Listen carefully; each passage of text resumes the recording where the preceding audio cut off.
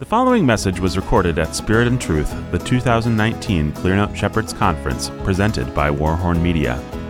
This session is titled Worship as Sinners and was given by Dr. Ben Burlingham. Ben is a ruling elder at Clearnote Church in Bloomington, Indiana, and a professor of chemistry at Indiana University. Thank you so much. It's a real privilege to be here and to be able to be with you tonight, because I do want to encourage you as pastors, especially as pastors, but elders and all shepherds. It's very difficult to lead in worship, right? I mean, you think about this song, Lord, how long? You know, we look out and we know that we have to lead a bunch of sinners in worship. Like Jody told us that first evening, you can look out, you can see people's faces, you can see that there's something wrong, right? You know they can't enter into worship. And some of them, it's just that they don't want to. You know, some, they're here, but they have no intention. But for so many, it is, there's something there. They want to. But just imagine, you have someone in your congregation, and they're singing this song, Lord, how long? Lord, how long? But there's never any answer. Never any answer. And what happens? After a while, they just can't enter into worship. You know, they just avoid worship. I mean, they're here, but they avoid worship.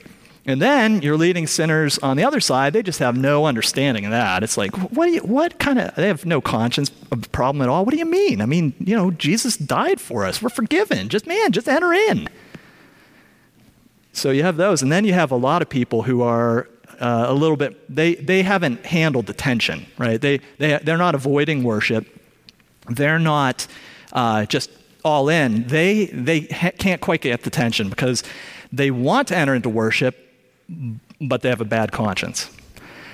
And they're trying their best to overcome that bad conscience and enter into worship, but they have a bad conscience, and it's back and forth and back and forth. And I know that. I'm all those things. You know that. Every one of us have been in every one of those places. And so how is it that we are going to lead in worship?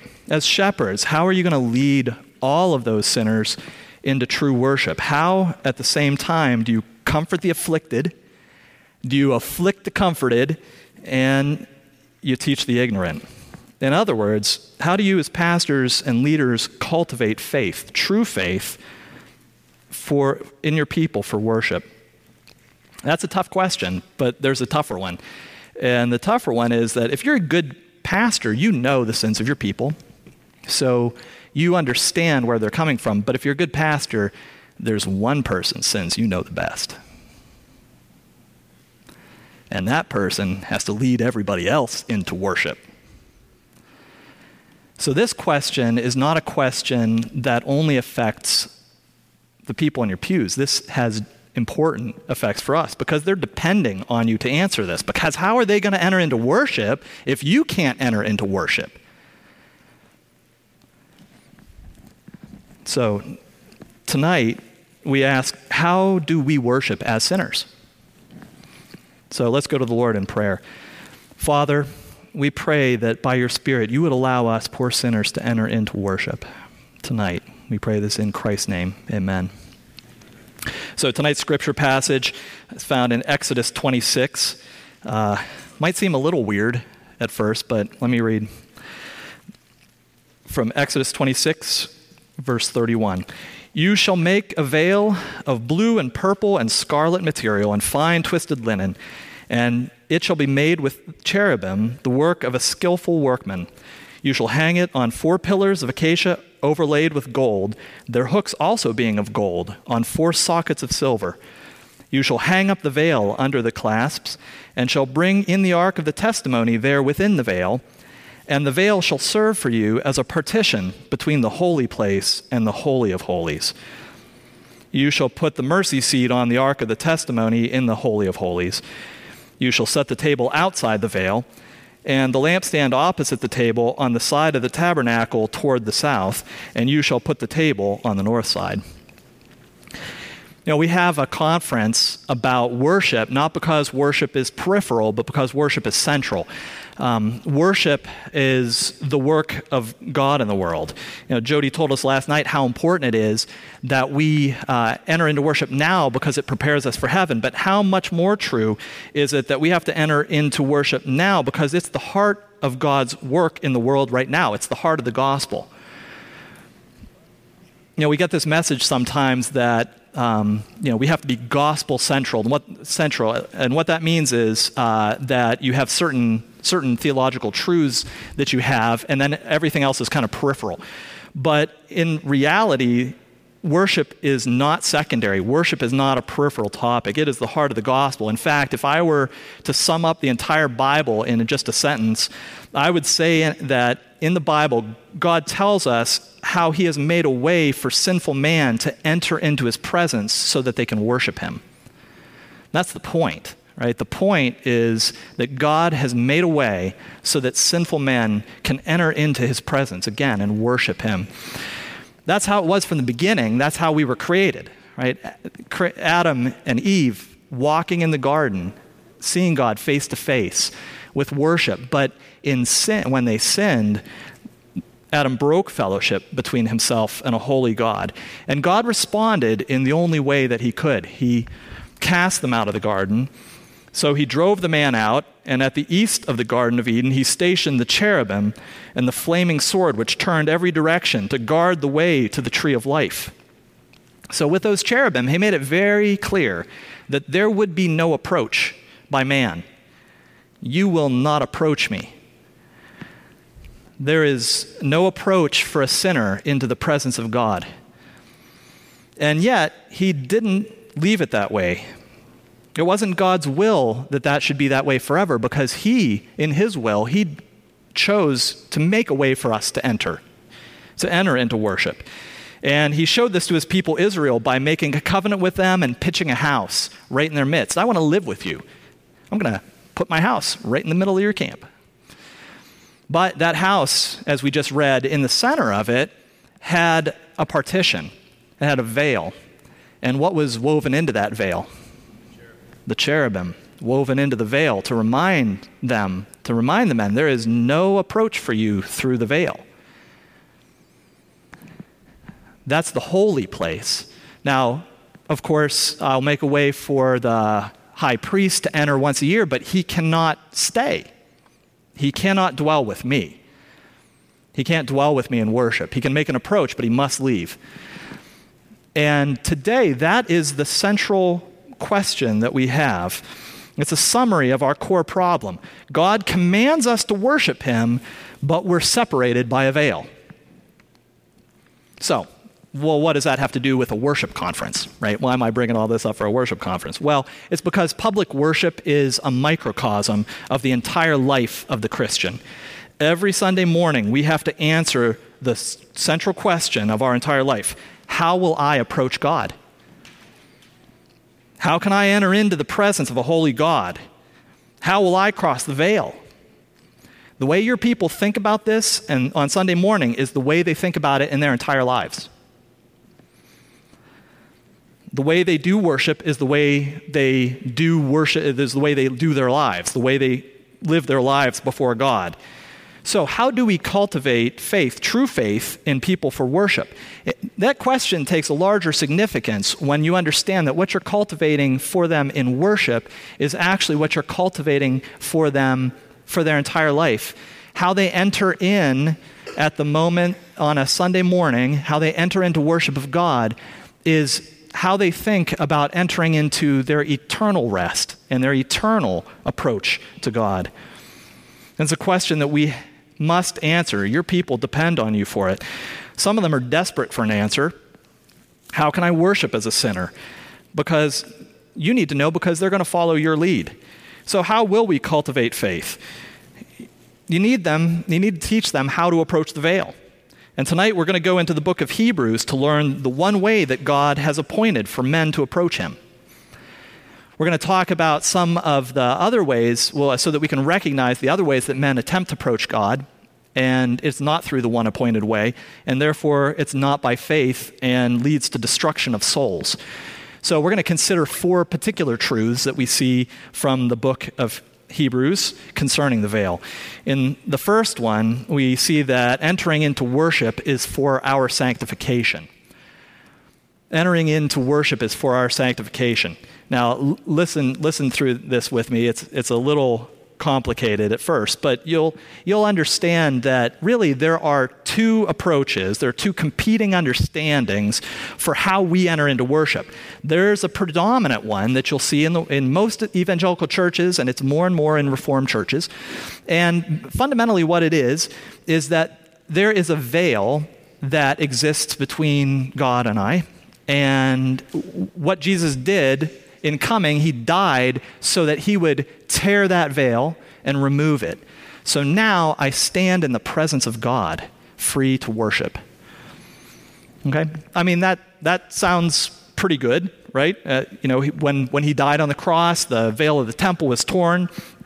So in this view, really what that means is his work has been accomplished for us. The veil is gone. By the grace of Christ, the work is done. The one thing left for you to do is to believe that work is done and start worshiping, right? So the whole goal of worship is for you just to take hold of what Christ has already done for you, because he's done it all.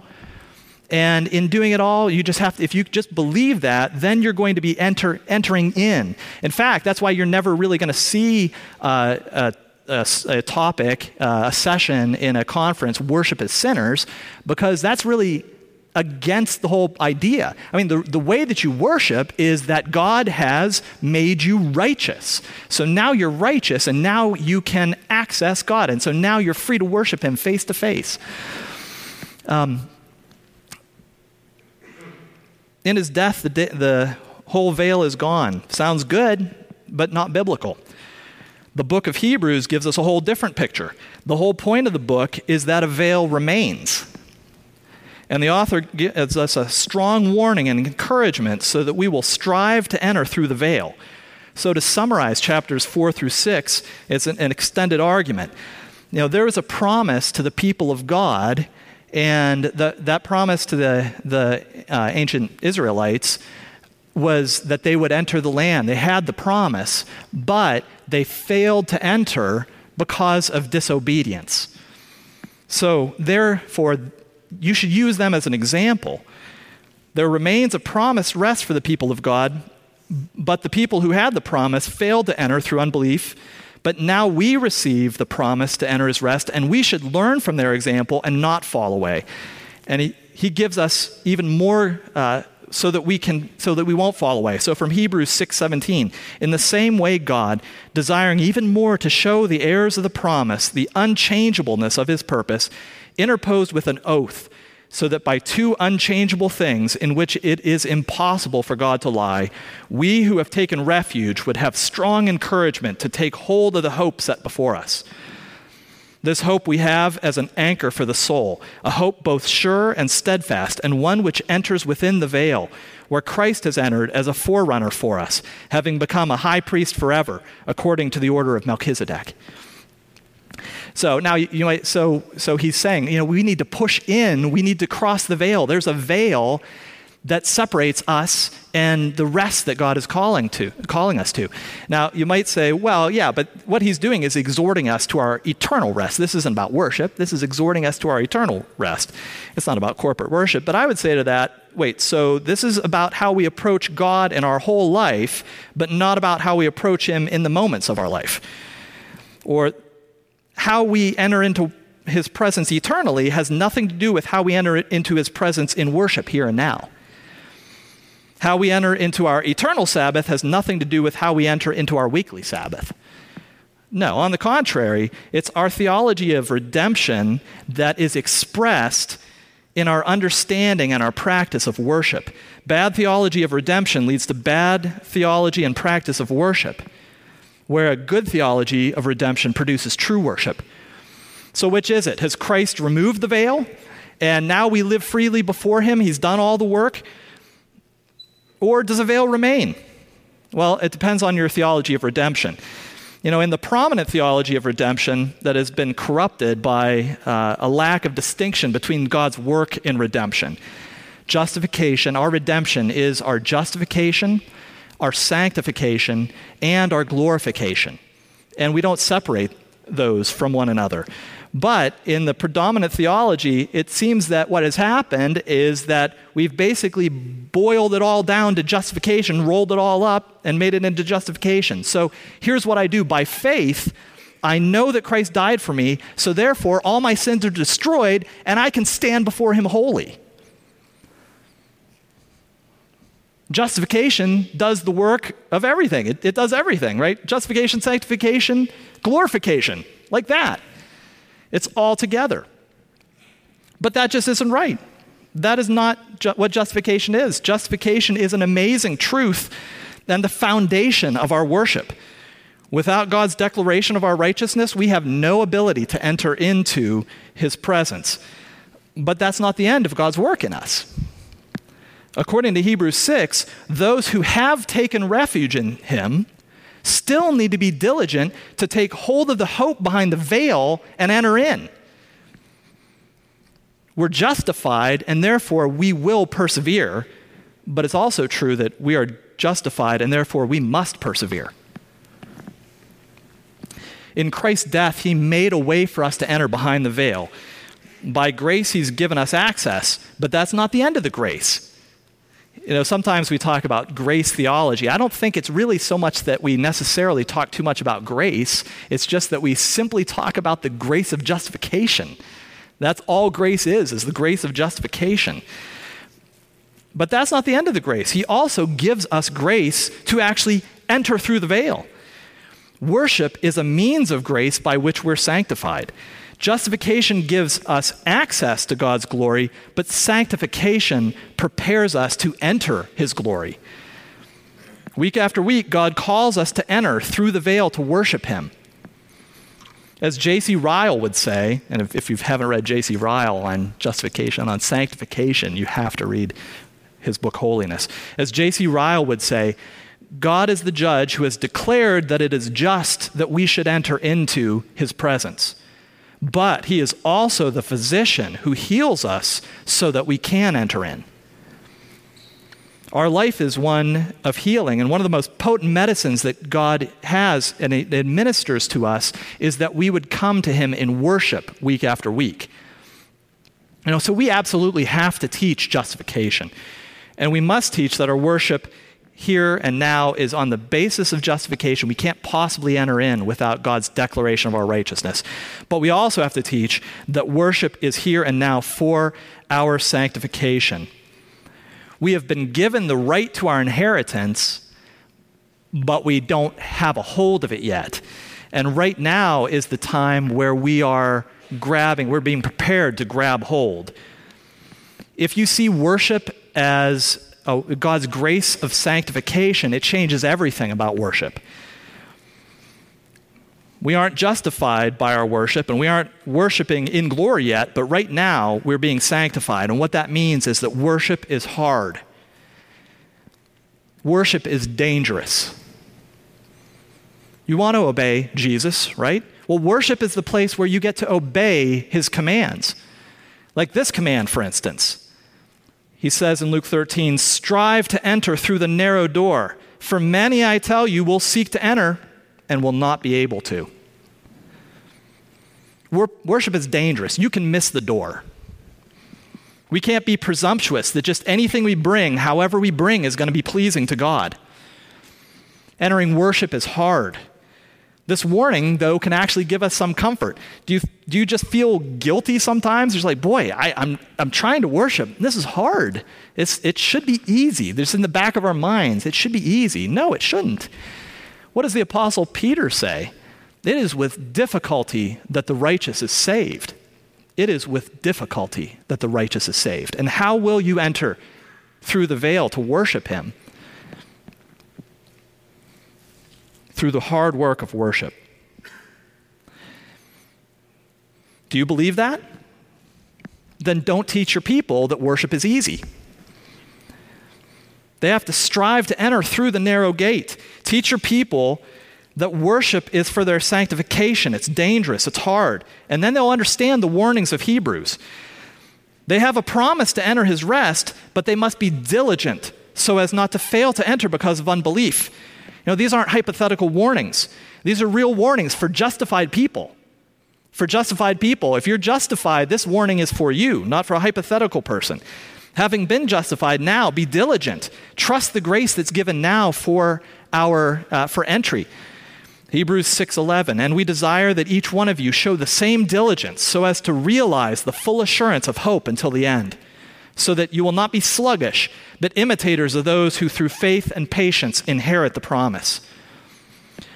This warning makes sense if, by how you worship, you tell people that it doesn't make any sense at all if you tell them by how you worship that they've already entered into their rest, right? What kind of warning is that? If by how you worship, hey, you've been justified, now you're free, you've entered in, you're glorified. A warning like that doesn't make any sense if you've already entered into worship. On the Lord's Day, our entire life is one of striving to enter into his rest. And on every Lord's Day, we're at it again as sinners, called to enter his rest, to enter worship, for our sanctification, to prepare us for eternal rest. Now, as a shepherd, of course, you have every temptation to remove that veil, right? The veil that remains. You have every temptation, because who likes a partition? Nobody likes a partition. Nobody likes to see there's a line and there's one side and there's another side. Isn't it a lot easier to have the hope already? I mean, if there's a partition and I haven't got a hold of the hope yet, then that's going to involve some effort. That's something else has to happen. Can't we just make it a little easier? And what you teach is subtle. I mean, do you have, in your service, do you have a call to repentance? Do you have a prayer of repentance? If you don't have a prayer of repentance in your service, what are you saying? You're saying, we've already entered worship. We've already entered into the presence of God. There's no need to strive to enter through the narrow gate. If you teach them that there is no veil, that they can approach God without going through the veil, that they're already sealed in the heavenlies, it'll produce one of two deadly errors, either presumption or legalism, and actually both, right? They almost really always go hand in hand. On the one hand, presumption, right? Because there is no veil. Jesus has removed the veil, right? So in the Old Testament, we know that God was a real stickler back then, right? I mean, he was holy, and so he had a veil there so that all the unholy couldn't get there. But Jesus came to change all that, right? Jesus came, he just tore down the veil. Now, we're all good. We're all together. Turns out maybe God wasn't quite so holy as we thought. Because if I've already entered into his presence, he's got to be just about as holy as me. That's kind of comforting, right? If you keep God low enough, when you break down the veil, if there's no veil, what happens is that you bring the profane and the sacred together. You bring the holy and the profane together, and there's no difference.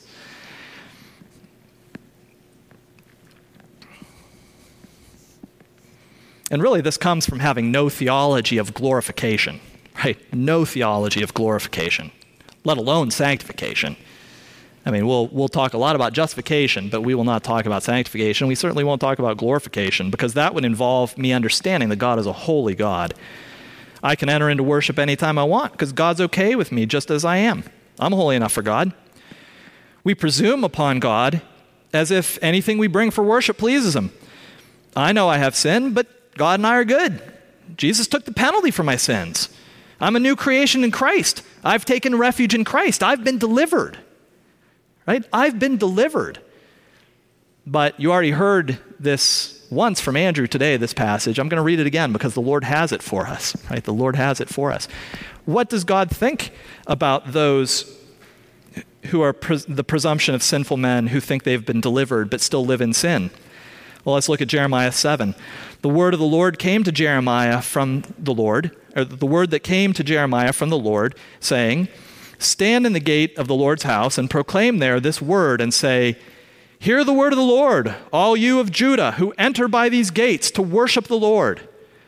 Thus says the Lord of hosts, the God of Israel, amend your ways and your deeds, and I will let you dwell in this place. Do not trust in deceptive words, saying, this is the temple of the Lord, the temple of the Lord, the temple of the Lord.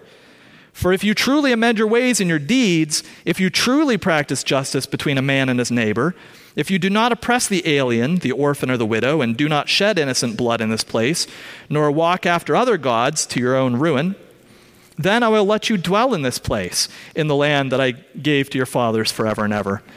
Behold, you are trusting in deceptive words to no avail. Will you steal, murder, and commit adultery, and swear falsely, and offer sacrifices to Baal, and walk after other gods that you have not known, and then come and stand before me in this house, which is called by my name, and say, we are delivered?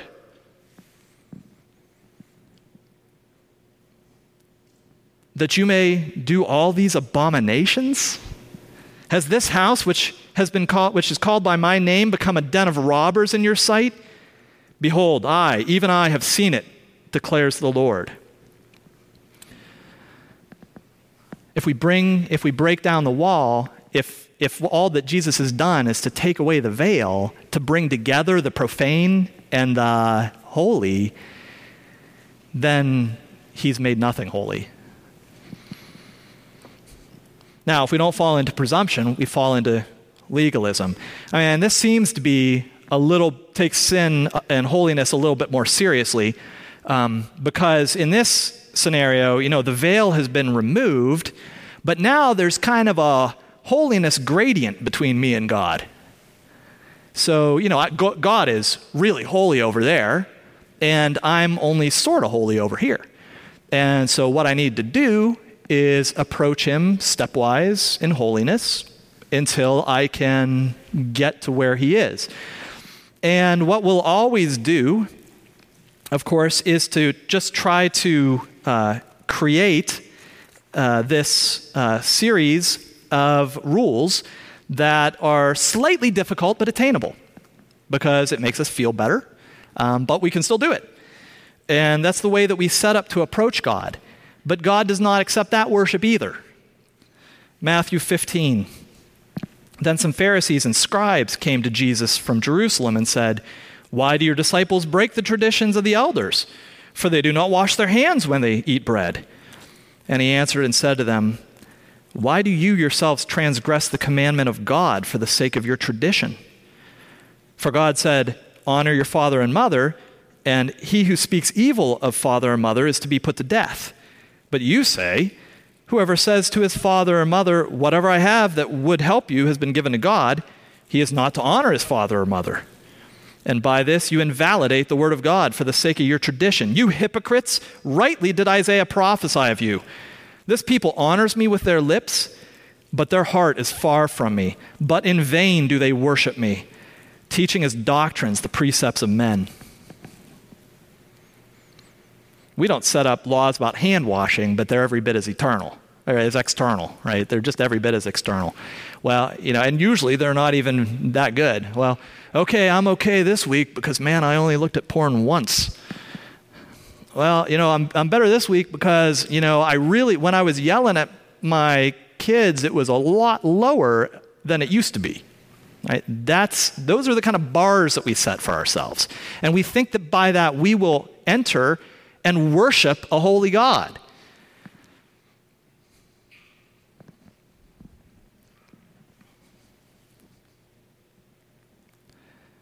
So what is the answer to presumption?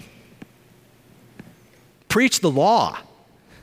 Right? That's the answer to presumption. Preach the law. There is a holy God. What is the answer to legalism? Preach the law. The problem with legalism isn't that it has too high of a view of the law, it's that it has too low of a view of the law.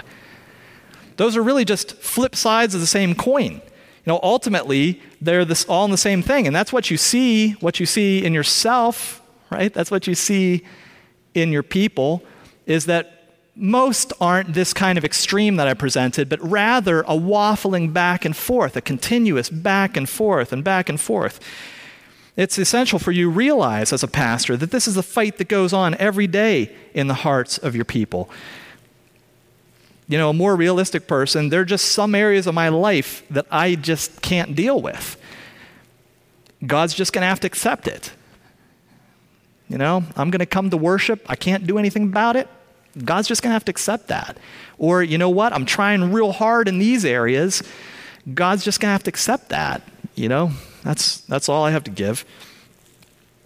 When they see themselves as good and God slightly better, they approach presumptuously. But entering worship presumptuously can never clean the conscience, because there's a nagging guilt. And when you see God as good, but myself is just slightly worse, then you try to appease him with your works and your penance. And the cycle continues.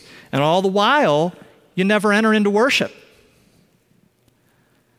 I bet you can relate. This is the natural tendency. What is the natural tendency? It's to deny the veil.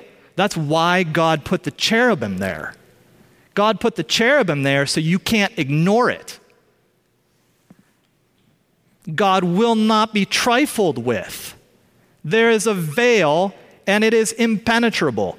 Some people can keep going back and forth all their lives, but most just can't keep it up, right? The tension doesn't go away.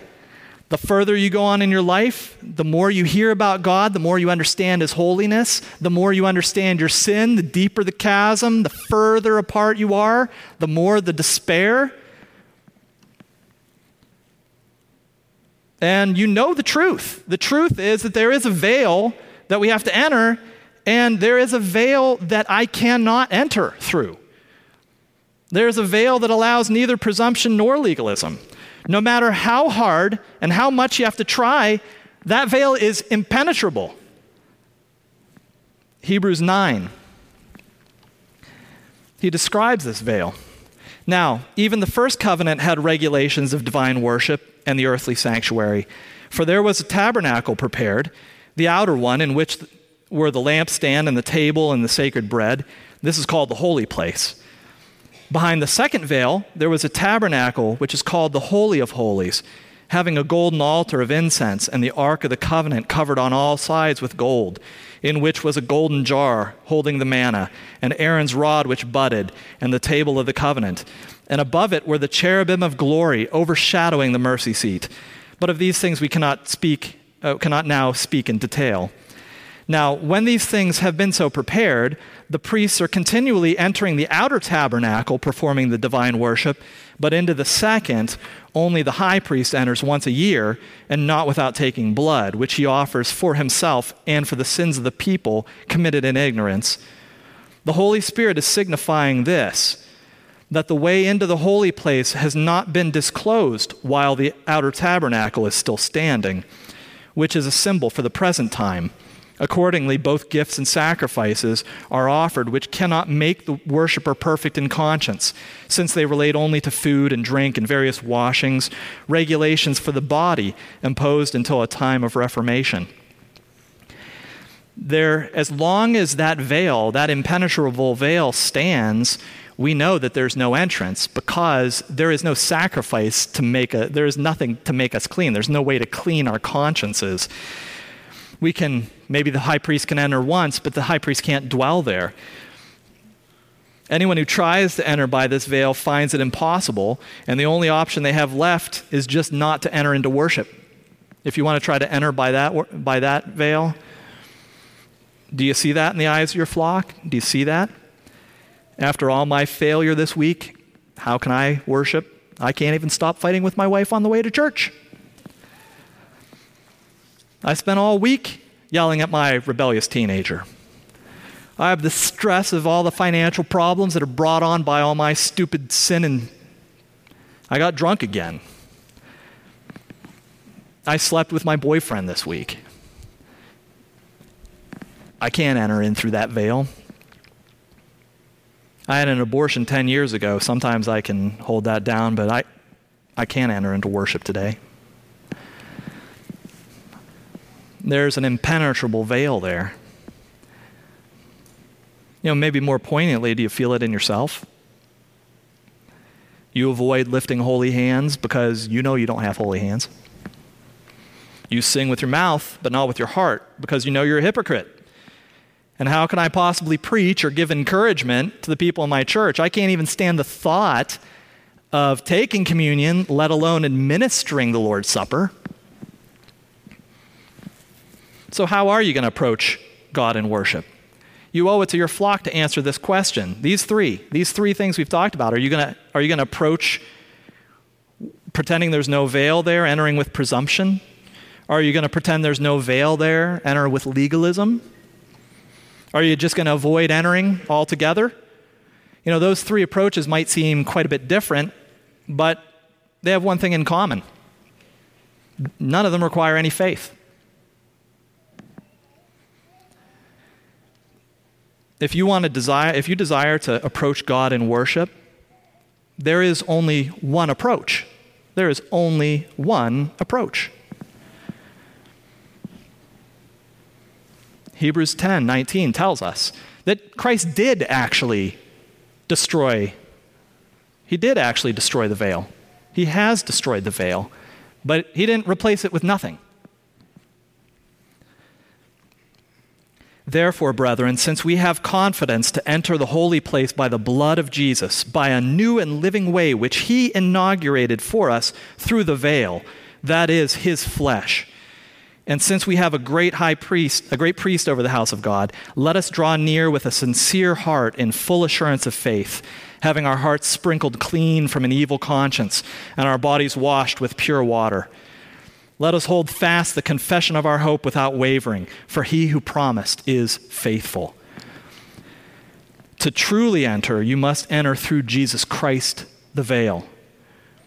He died to remove the veil, the impenetrable veil that stands between us and God, but he didn't leave nothing in its place. He is very serious about holiness. He is serious about the holiness of God, and he remains a veil. However, he has made a new and living way through the veil. Christ, our mediator, so that we can approach God through him. That is the only approach. It's the only way. In fact, that's the first requirement for public worship in our directory for public worship. The directory of public worship that Jody and others and Andrew and others have been working on. This is the requirement. Public worship is Christian only when the worshipers consciously recognize that Christ is the mediator by whom alone they can come to God. You have to burn that into your mind and burn that into the minds of your flock. Let me read that again. Public worship is Christian only when the worshipers consciously recognize that Christ is the mediator by whom alone they can come unto God. That's the narrow gate, and few find it.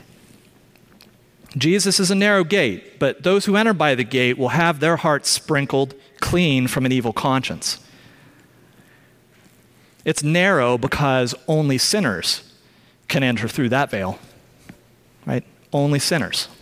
Only sinners need a mediator. Only sinners can approach God through a mediator. If you're not a sinner, you don't need a mediator. Not so bad sinners can enter into God's presence directly anytime they want. I repented in the past. I've offered up penance. But to enter through this mediator requires a life of repentance. And the forgiveness that we find there puts an end to hypocrisy and cleanses the conscience. Entering through that narrow gate requires us to be a sinner, but entering through Christ also requires a living faith. We must approach the throne with confidence in what Christ has already accomplished on our behalf. But this confidence is not only based on what Christ has done in the past for us, but what Christ will do as we draw near. This confidence is a confidence in what Christ is doing right now by the Holy Spirit. Every week, worship demands fresh faith. Not just faith that Christ's righteousness has been imputed to me, but also the faith that God has made a way for me, a sinner, to enter through the veil. That is a faith that produces hope and invites me to enter without presumption, without legalism, because it cleanses my conscience. It kills every confidence in the flesh. I have no confidence in the flesh. I've entered through a mediator by a living faith. And entering through that gate is a narrow gate because it requires death. In his flesh, Christ ripped the veil in two to give us access. In his death, he entered as a forerunner for us behind the veil. By faith, and faith alone, we believe that he has made a way. But now in worship, we pick up our cross and follow. Romans 6, now, if we have died with Christ, we believe that we also shall live with him, knowing that Christ, having been raised from the dead, is never to die again. Death no longer is master over him. For the death that he died to sin once for all. But the life that he lives to God. Even so, consider yourselves to be dead to sin, but alive to God in Christ Jesus. In Galatians 2:20, I have been crucified with Christ, and it is no longer I who live, but Christ lives in me. And the life which I now live in the flesh, I live by faith in the Son of God, who loved me and gave himself up for me. We have one approach, and that approach is through Christ the mediator. Now, how will you have confidence to approach that mediator? We're called to have confidence, but how will you have confidence? You must preach the gospel to yourself always, and then obey it. It's not just preaching the gospel. Preach the gospel and then obey it. You must enter in, because that is what he's called us to do. I know that you have every reason to avoid entering through Christ. Maybe you just want to pretend everything's fine. It's easier to pretend everything's fine. It's easier to pretend you don't actually need a mediator, especially when you have to live in front of all the people who judge you all the time anyway as your pastor. Isn't it just easier to live that way? Or maybe all you have to do is look at yourself and you're just saying, hey, look, the whole thing's a sham, and you've just given up. No, preach the gospel and obey it. Enter in. The only way you can do this is to approach as a sinner and enter in through a perfect mediator. Entering into worship is your sanctification. Of course you aren't worthy to enter it. Of course you're still weighed down by sin. That's the point. If that weren't true, you wouldn't need sanctified. But you also cannot enter presumptuously, continuing in sin, because you've entered through death in Christ. The question is, will you obey or not? Will you enter into worship? Will you take up your cross and follow him? Will you die to the world and live to God? That's every week in worship. Another day that I die to this world and live to God. Another Sabbath on the way to my final Sabbath. Number 2, teach the hearts of your people to worship God and that they must enter as sinners. Confess your own sin to them so that they know that everyone needs a mediator. Everyone needs a mediator. But most of all, tell them who stands behind the veil. What's the encouragement that we have? Who is it that stands behind the veil? Jesus is an empathetic high priest. He has commanded us in diligence to enter into his rest, but he doesn't command something that he has no compassion for. He knows the difficulty. Hebrews 4:14.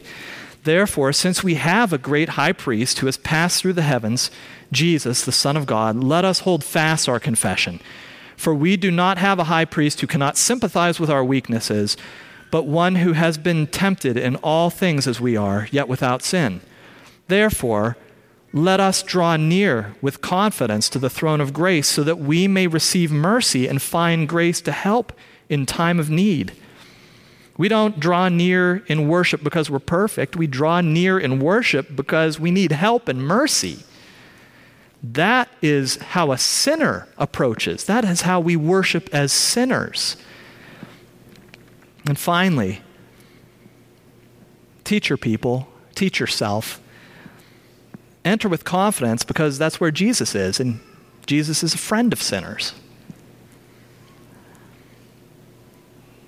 Jesus said, all that the Father gives me will come to me, and the one that comes to me I certainly will not cast out. I certainly will not cast out. Do you have a friend behind the veil? Is that how you come to worship, knowing that I enter in to my friend? A proud man does not have friends. Proud men don't have friends. It's the humble that have friends. Come to him as mediator. Find that he is the best friend that you'll ever have. Come with a humble heart, because a humble heart God will not despise. Let's pray. Our Father, we thank you for the work of Jesus. We thank you that we can come to you because of him, that he has broken down that impenetrable veil, and that we can come through him as a mediator. We thank you, Lord. Please help us to die to ourselves that we might rise to you. Help us week after week to push through the difficult work of worship, the difficult work of leading worship of sinners, because we have a hope. We know we aren't in glory yet, but we look with hope to the glory, Father, and we look for our final rest. And we know, Lord, that we can only enter that final rest through a mediator, so tune our hearts now for that. We pray in Christ's name. Amen. This has been a presentation of Warhorn Media. For more information, please visit warhornmedia.com, and welcome to the Reformation.